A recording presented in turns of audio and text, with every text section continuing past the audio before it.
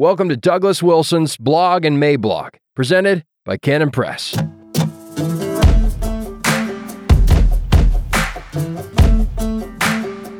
Our Plantain Republic, June 19th, 2023. Introduction. A plantain is a kind of banana cousin.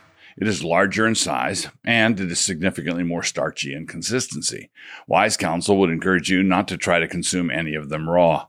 At the same time, satisfactory results can be achieved if you cook them in line with the well-crafted recipes that others have developed over time, particularly in Central America, where plantains grow plentifully. For example, prosecutors in Biden's Department of Justice have taken a page from the notebook of that celebrity chef, Hugo Chavez, and they sliced up 37 of these babies, deep-fried them, and have undertaken the task of trying to make our former president eat them all. Our former president, however, remains truculent. What I really think. I turned 70 just yesterday, and so I believe it is time for me to stop piddling around. I think you have perhaps tired of my diffident and circuitous ways of circling the point. I have therefore resolved to start speaking my mind. Let me tell you what I really think, and be done with holding back. I know that I may have given glimpses of this in the course of a November or two, but perhaps the time has come to kick it all up a notch. Perhaps we can move November into the other parts of the year, and then in November we can start using C4 and blasting caps. I'll have to talk to the boys about that. In the meantime, what do I make of the indictment of Donald Trump by this federal prosecutor? This assessment is entirely independent of whether you think Trump is a boor, a genius, a shady character, a conniver, a deliverer of the republic, a charlatan, an orangutan, a godsend, or a sui generis piece of work. There can be honest disagreement about Trump's character and or place in history. Go right ahead. Discuss among yourselves. But there should be no honest disagreement about what a crass and cynical and destructive move this indictment was.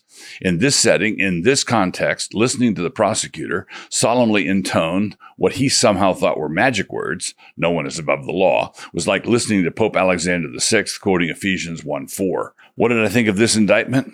It was diseased. It was foul. It was a vile bit of business. It was mendacity on stilts and steroids. It was a spotlight on the essential and deep corruptions of our entire ruling class.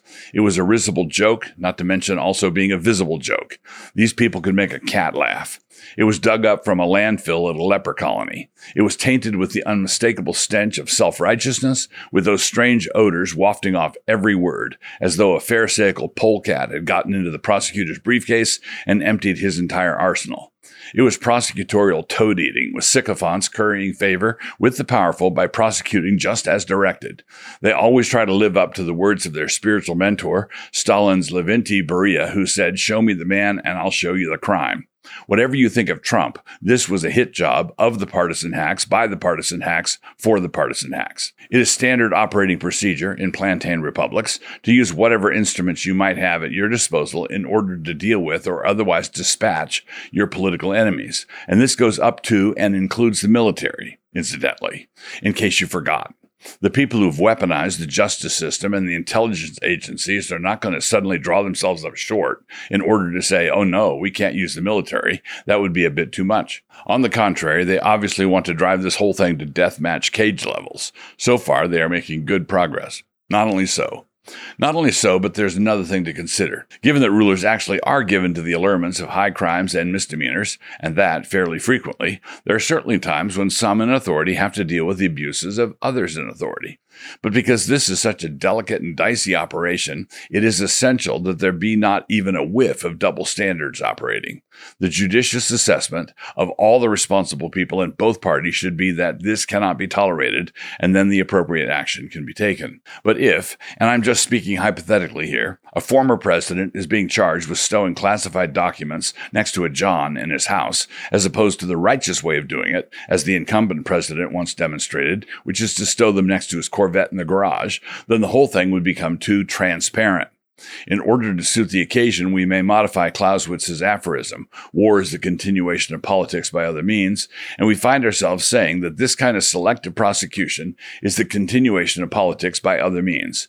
And that is what this whole hot mess of a charade manifestly is. And so the remaining question has to do with why something so obvious to me, and you, I hasten to add, is apparently invisible to so many people. As it happens, there is an answer to that question. Trump, Girard, and violent contagion. For those who have read any of René Girard's basic stuff, the answer should jump right off the page in order to grab both of your ears and wrench at your head. There are numerous concepts that Girard develops in The Scapegoat and I See Satan Fall Like Lightning that sound like he must have spent the last 6 months binge-watching cable news television before he wrote them.